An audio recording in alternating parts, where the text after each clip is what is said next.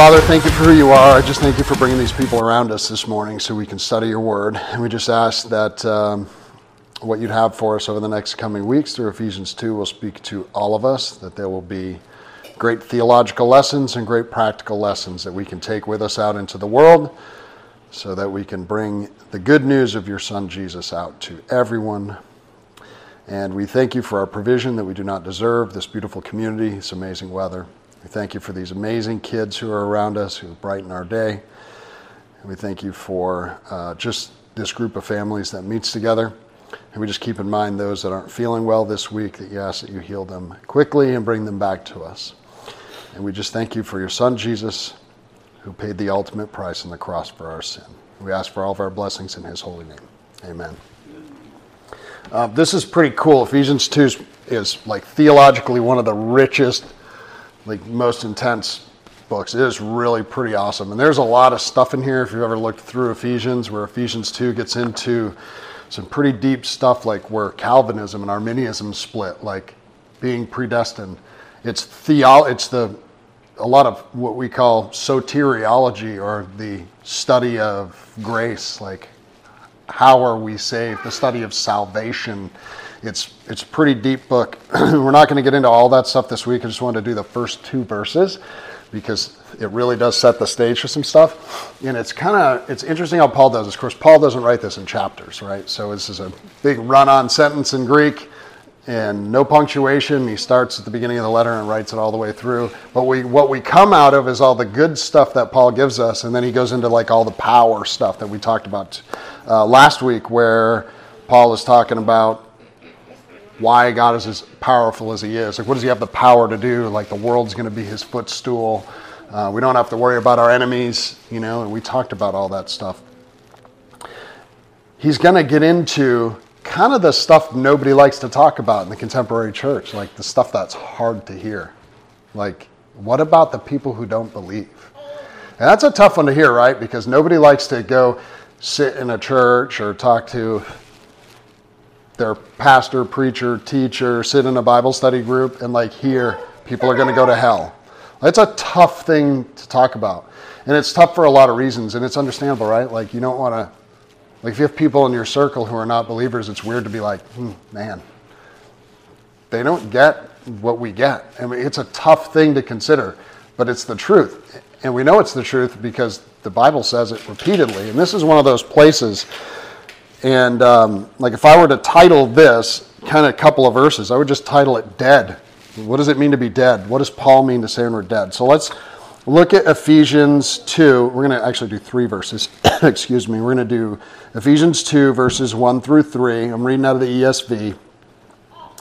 And it says, "And you were dead in the trespasses and sins in which you once walked, following the course of this world, following the prince of the power of the air, the spirit that is now at work in the sons of disobedience, among whom we all once lived in the passions of our flesh, carrying out the desires of the body and the mind, and were by nature children of wrath, like the rest of mankind." Wow, pretty deep. Paul is saying this is who you were. You were dead in your trespasses and sins, following the power of the prince of the air, following the rest of mankind. The rest of mankind is dead. That's like a tough one to drink in, right? So I think it lends us to question, like, what are we saved from? What does it mean to be redeemed? What does that look like? What are we redeemed out of? Is it just a state of mind that we're redeemed out of? Or is it just that we live in a better place? Like, because we go to church and because we say we believe, like, life's better, we just have hope. We could raise our hands and sing songs and have the rock show in church and all that kind of stuff. Like, is that what makes it better? Does it make it better because we have good friends around us? But what does it really say about everyone else who doesn't believe? And that's the question that I ask. So, like I said, Paul just got done telling everybody about God's great power to save. And if you remember the end of that chapter, we finished learning about his power over all creation and the heavenly realms, right? And he has the power to save us and make us the body of Christ. The fullness of him is what it went over in the last part of the chapter. And this is great news about us being his inheritance and him being our inheritance. This is really important.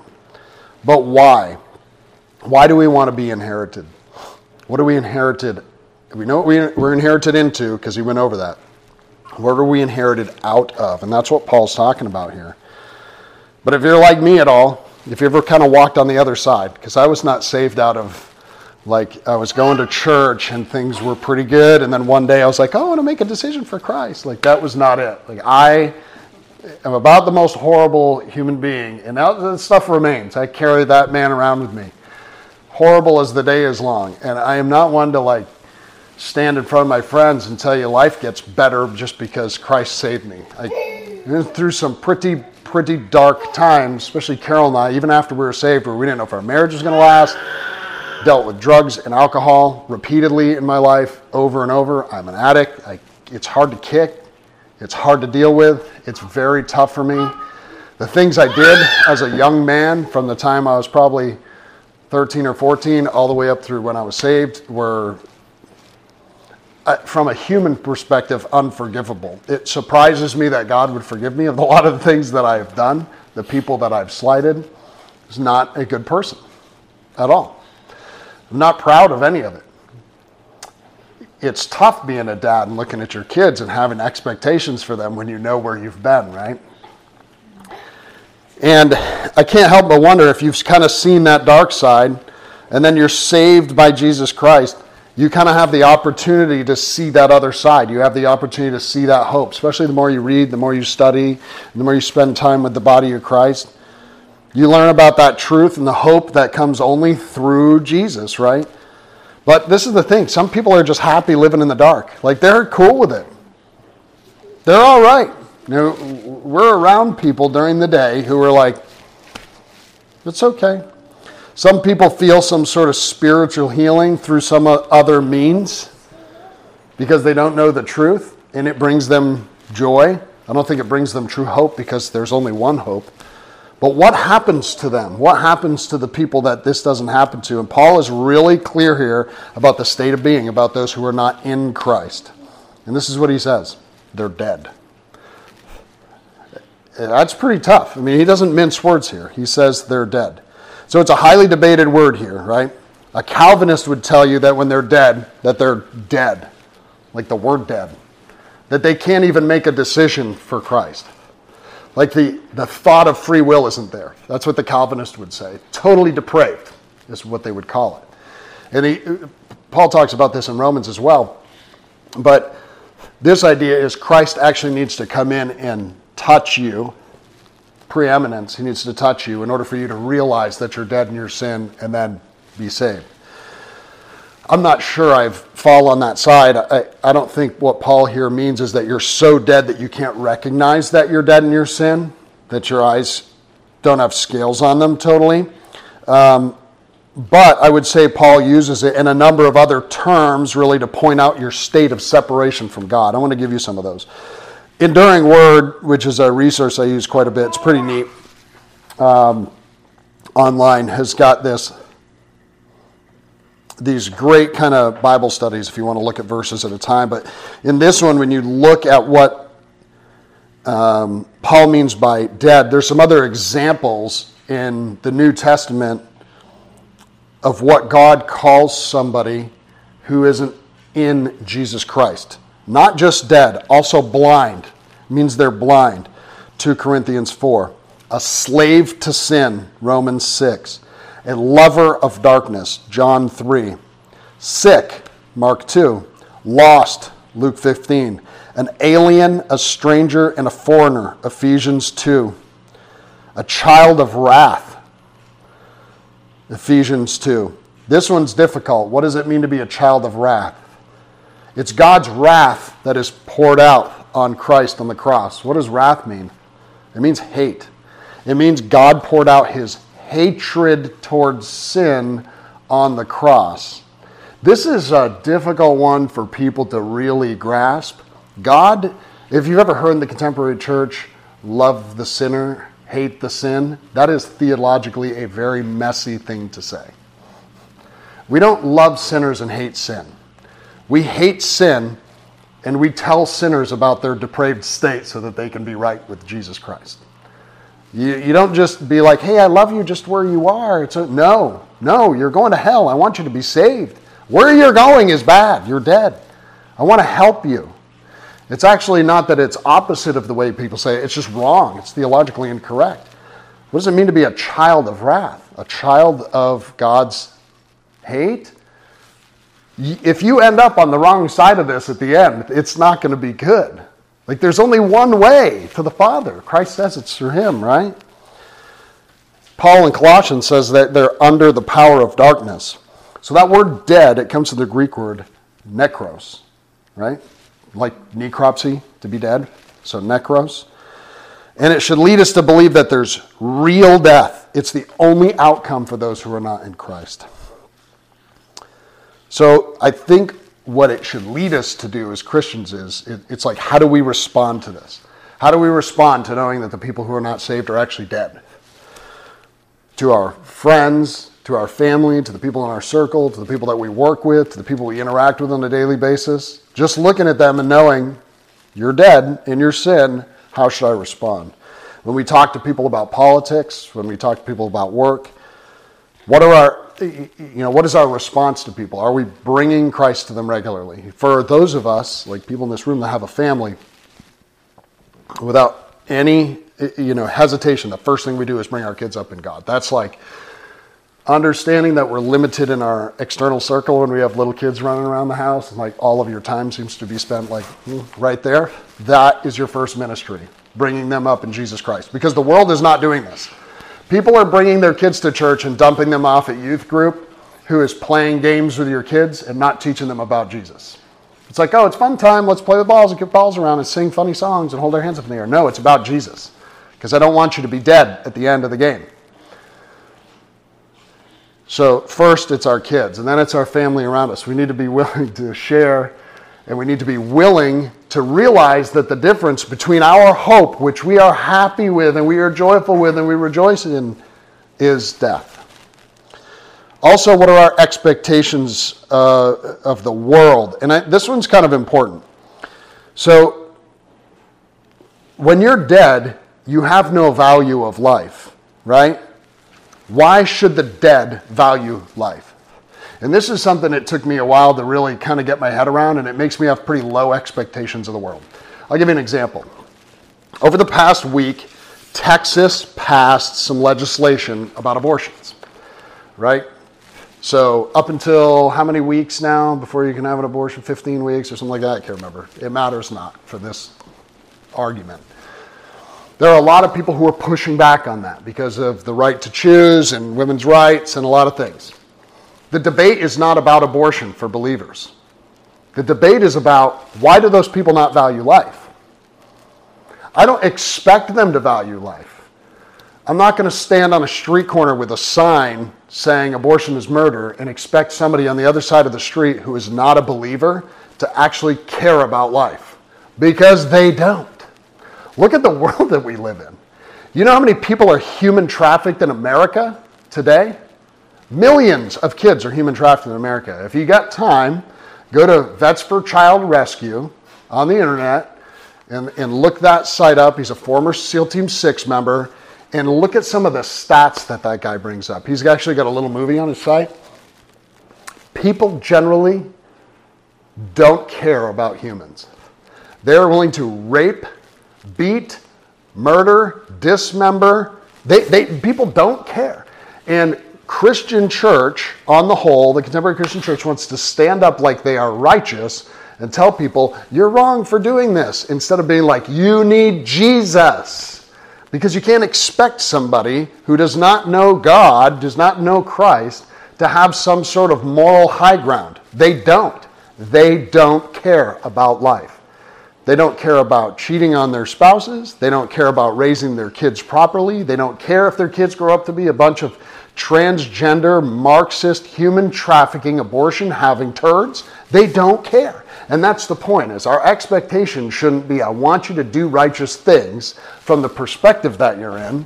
We do righteous things as our response to our salvation, because the Holy Spirit lives inside of us, and we crave, we desire to do right things. We cannot expect the world, we cannot expect our government to make decisions that are in line with our faith when the government is not a theocracy. The government's a bunch of lying, cheating, stealing, right? Do I need to even go down that road? Do we need to name names? You know what I mean? Like, we can't have these expectations. We know that they're bad. Instead, what do? We preach the gospel to them. That's what we do. And then the hope is that the Holy Spirit touches their heart, that they're saved. And when they're saved, they make decisions that are in line with what Christ would do. What we do know on the abortion issue is God knitted those kids together in the womb. And where do they go? To glory. And we know that. They are happier for it. So even though their parents might be living in sin, those kids get to live in glory with Jesus forever. So Paul also says in this thing that people are dead in their trespasses. So what are trespasses? So there's a difference between sins and trespasses. So sin really is a state of being, right? If you were to go back to Genesis 3. And we'll talk about that in a minute. But you're dead in your trespasses. Trespasses are the things that you do that are sinful. And then sin, hamartia, where we get the word hamartiology, the study of sin, that's your state of sinfulness. So our proclivity towards self-exaltation and the lack of need for God.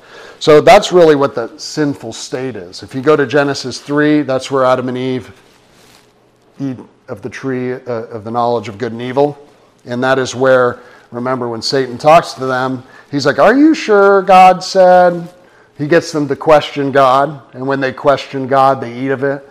So what does it really mean? So if you do like a really in-depth study on this, what you find out is that eating fruit is not necessarily a bad thing.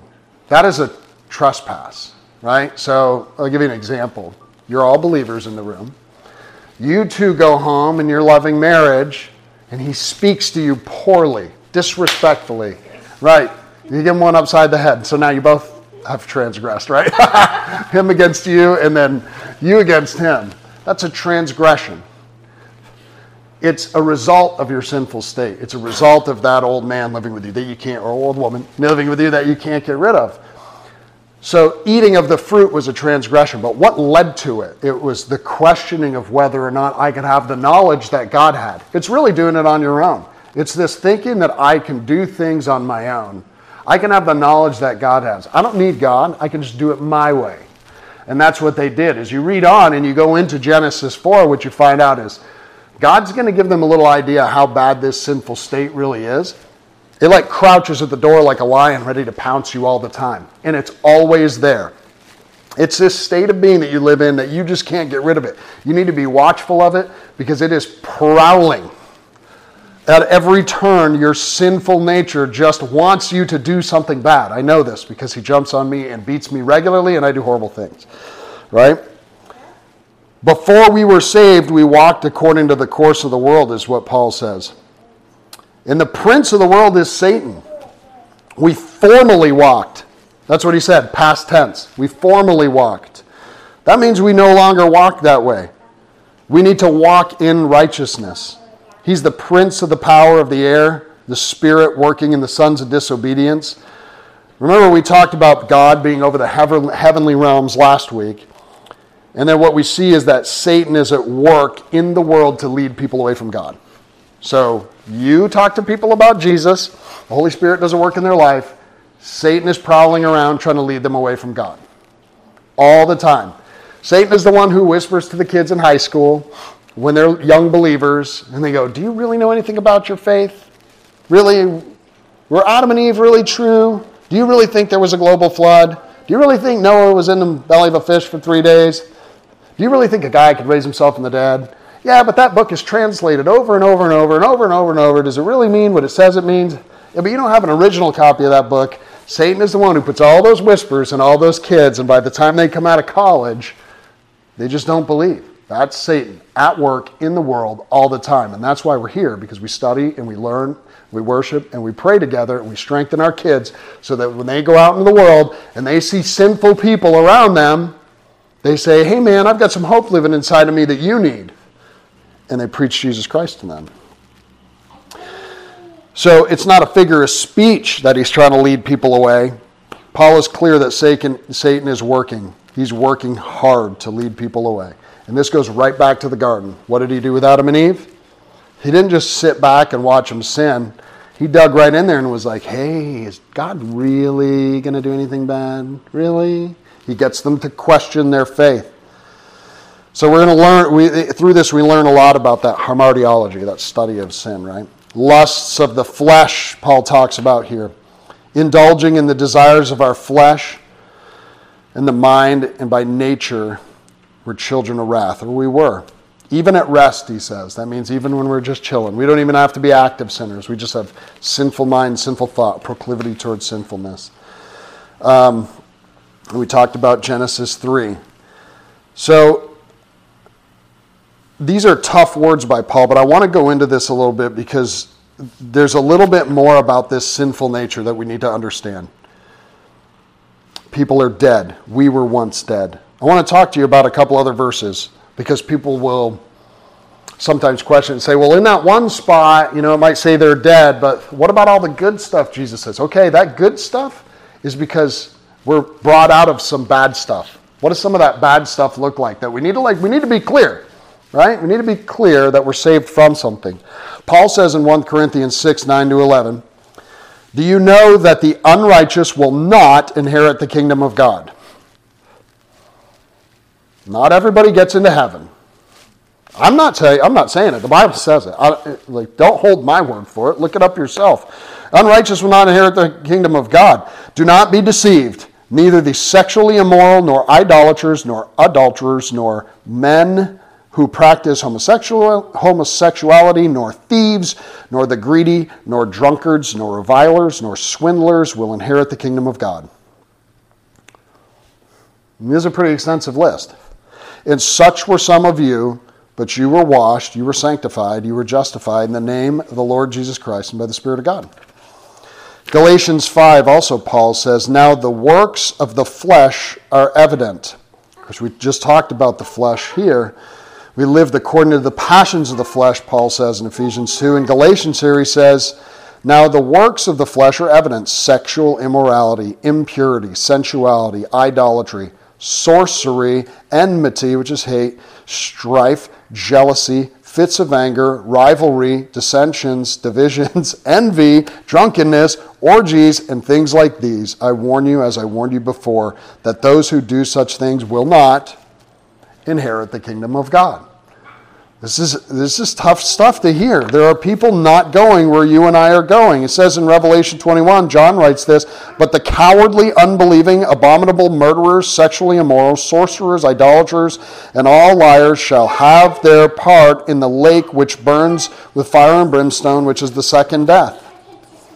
So that word sorcerers, by the way, is the word pharmakia, which we get pharmacology from, which goes for a couple things. That word pharmakia means not only people who take substances to try to get something else, but it's like that spirituality stuff, like using seeing stones and kind of witchcraft and stuff like that. Of course, a lot of the modern witchcraft comes out of people making potions and taking drinks. If you look into old Celtic stuff, the Gauls, we talked about the Gauls and how they were all remnants of the Celts and how they were into taking a bunch of hallucinogenics and doing all this stuff, and you get the evil eye and so all this kind of crazy stuff. But this is what I think. I think we have a really low view of God's wrath. Like we forget sometimes that God is coming to smite his enemies. He's coming to smash them down. We have a low view of what it is to be a slave to sin. To be walking according to this world means that we are not included in God's inheritance. The lake of fire is hell, is what the outcome is for those who don't walk with God. But it's not preached in churches anymore, and this is the problem. You can go into all these churches, and they're going to tell you, man, everything's great. Can't you feel God's presence? Can't you feel the Holy Spirit working among you? And all that stuff is trash. You sit in a church, and they're dropping angel feathers from the rafters somewhere, and people feel like they're having this heavenly experience, and at no point in time does somebody look at the people and go, have you told your neighbor about Jesus yet? Because that's really important, because they're headed to hell, and they need him. And instead it's like, how can I feel when I leave church? Do I feel like I'm having a spiritual experience, and does it make me feel like I should drop more money in the pot at the end? And that is absolutely not what gets you to heaven. It's only Jesus that gets you into heaven. But it is a good way to get people to come listen to you speak, right? It's a good way to get donations in the basket. They don't want to hear what the consequences are of their sinfulness because they want to have a spiritual experience on Sunday and be able to live however they want the rest of the week.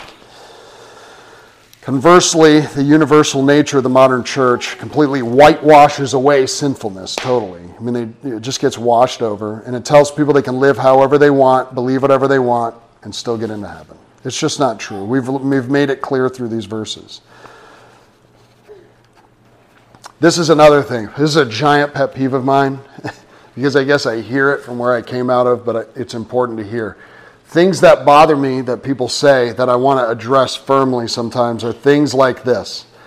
When a dead family member passes, but they're in a better place. You've heard that? It's like you don't know what to say to somebody when their family member is like, well, at least they're in a better place. Especially if they were sick or hurting or whatever that might be, they're in a better place. Or they're looking down on you. You know, Grandpa's looking down on you, making sure you're okay. Or if a couple died, you know, or if it's like people from families that are, well, at least they're together again, you know, Grandma and Grandpa are together in heaven. Well, there's no marriage in heaven. Jesus is clear about it. So guess what? They're not together in heaven. Not in that way. They're not partying, especially if they weren't believers. Even better is the idea that if you go to hell, that there's going to be a party. Oh, you might be up there sitting on cloud 9, but I'm going to be down there like rocking out AC/DC, you know, drinking whiskey. There's going to be, you know, dance clubs and parties. No, hell is a place that God built to punish angels who are way more powerful than we are. And we get to be sent there if we're away from Jesus. That's bad. That's bad news. Weeping and gnashing of teeth. Heaven is paradise. Heaven is creative paradise. God built it for us in a new heaven and a new earth so that we get to go to an amazing place. If you died in your sin, you don't go to heaven and look down on people with some sort of protective nature. This is not consistent with the Word of God. But here's what I think God built into people that makes them say things like that. It's because we're built imago Dei, in the image of God. He built it in us to know that heaven is there. And people want to know about it. And we need to let them know about it. When they say, hey, you know, Grandpa's at least looking down on us now, and you look at them and go, how do you know that? And then just let them say their answer and be like, you know, Grandpa was a believer. He's in heaven right now, but he's not looking down on us because there's no more sadness. He's in a great place. He doesn't need to look down on us. We don't need his help. I have the Holy Spirit living inside of me. I don't need my grandpa's help. Conversely, if they were not a believer, we need to have that conversation too. Maybe Grandpa's not looking down on us. Maybe Grandpa's not living in paradise. You know, Grandpa wasn't a believer. You know, we can do better. We have Christ. We need that in our lives. So they're lies. People around us, friends, families, co-workers, they're dead in their sin. We talked about this. And the only escape from that is Jesus Christ. Even better, anyway, when as believers, when are we going to start actually believing what Jesus has to say about the Word of God? When are we going to take it seriously? So we say we believe it. But it's like, do we take it seriously when we leave this group or if you leave church? When will we take it serious enough to share the good news about Jesus with people? Do you really care about the state of being of your friends? There's plenty of guys that I work with. Like, I've never loved people deeper than the men that I worked with. You guys know this. Like, there are guys. We were talking about showing emotions last night from something totally unrelated. I've probably been more emotional around some of the men that I've worked with than probably I've been around my wife and my kids. Because things happen, especially over the last 20 years, that were pretty emotional. I've lost dear friends. You know, I've had friends go through horrific, just tragic lives because of stuff. Loss, death, maimed, sinfulness. And sometimes it's very, especially if they're close to you, it's emotional. Do you care enough about the people that are around you that you're like, bro, I know how to give you this hope. You're just holding it close, holding your cards close. It's not yours to hold, by the way. You need to share it with people. Knowing about all this bad stuff is good news for two reasons. This is going to be how we sum this up today. Knowing about all this bad stuff is good news for two very specific reasons. There's probably 100 reasons, but these two reasons are good enough to leave us with when we part ways. All of this bad news, we know this out of all of it. We're saved. We are saved by grace through faith in Jesus Christ, and it's a gift from God, right? Out of that, we get the 5 solas, right? We're going to talk about that when we get down to verse 8 and verse 9. In Ephesians, we're going to dig into those hard because this is like the basis of our theology. It's really good, rich, theological, no bad news, all great news. It's going to be super fun. We can all smile on that one. We won't talk about anybody dying and going to hell. But in this one, when we talk about that the world is literally going to hell in a handbasket, what we as believers know, we're saved from that. We don't have to worry about that. We've got hope in Him. He has saved us. He came into my life. He saved me. I didn't have to do anything for it. I didn't deserve it. I was a horrible person. He did it for me. I didn't have to do anything for Him. All I had to do is live here in my sinful state, and God go, I want you. And I went, yes, I want you too. That's awesome. And I want my kids to have you, and my grandkids to have you, and I want to leave a legacy, and I want to tell all my friends. So that's the first point of good news. Here's the second point. We, us sitting in this room, and our kids, we, through God's divine plan, we get to play a part in that. We get to play a part in His merciful plan for redemption by sharing the good news with others. This should bring us joy. Why should it bring us joy? I want to use my kids for an example. You guys all have kids. Do we not want the best for our kids? Right? You want them to have like the nicest shoes, the nicest clothes, the best video game. You want them to have whatever it is. You just want the best stuff for your kids. Does it not bring us joy to share the best things with them? Christmas comes, best toys. Birthday comes, best toys. Friday comes, best steak dinner. Whatever it is, like we want the best for our kids. It's like built in us that we want the best for our kids. That's how God, again, this is the Imago Dei. This is God wants the best for us. He put in us, I want the best for your kids. Does it not bring us joy to share the truth and know that our kids are not the sons and daughters of wrath? Huh, buddy? But instead, adopted into the loving kindness, hope, and eternal salvation of our graceful, loving, merciful God who is willing to sacrifice even His own Son that our sons and daughters get to be with Him. We get to play a part in this. So 2 things. 1, we're saved from it. 2, we get to be a part of it. God's divine plan for the world, He said, you get to go be a part of my plan. The most amazing plan set before the pillars of the earth that He gave to us to give His Son to the world. And He's like, I'm going to give you the opportunity to be a part of that. That's amazing news. That is pretty cool that I get to be a part of what the Creator built. And this is what we know. We need Jesus. And it's a strong reminder to us of where we once were before we were saved, and a bold declaration of where we are now in Him. And it should give us motivation to reach the lost. So pray with me. I think it's a strong message to understand where we came out of and to know where we're going. And to know of those 2 points, that we're saved and we get to be a part of God's plan. Father God, we thank You for who You are. We thank You for Your Son, Jesus. We just hope, Lord, that You would help us to recognize where we are saved out of, our sinfulness. It would help us to have good perspective of response to the people living in the world around us, our friends, our family, politicians, church leader, whoever it is, anybody in our family, that we would be bold in declaring Your name, Lord, towards anybody who does not know You.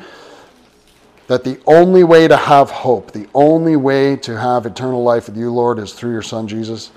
That we would be willing to share it with anyone and everyone. That it would bring You joy, that it would bring You glory, Lord.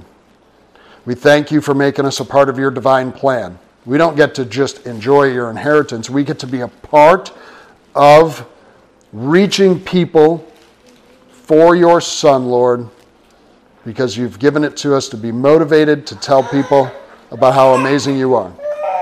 We thank you for your Son, Jesus, who gave us life on the cross so that we may have life eternally with you, Lord.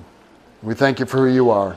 We ask that you send these families away happy, healthy, joyful, and bold for you. We ask for all these things in Jesus Christ's name. Amen.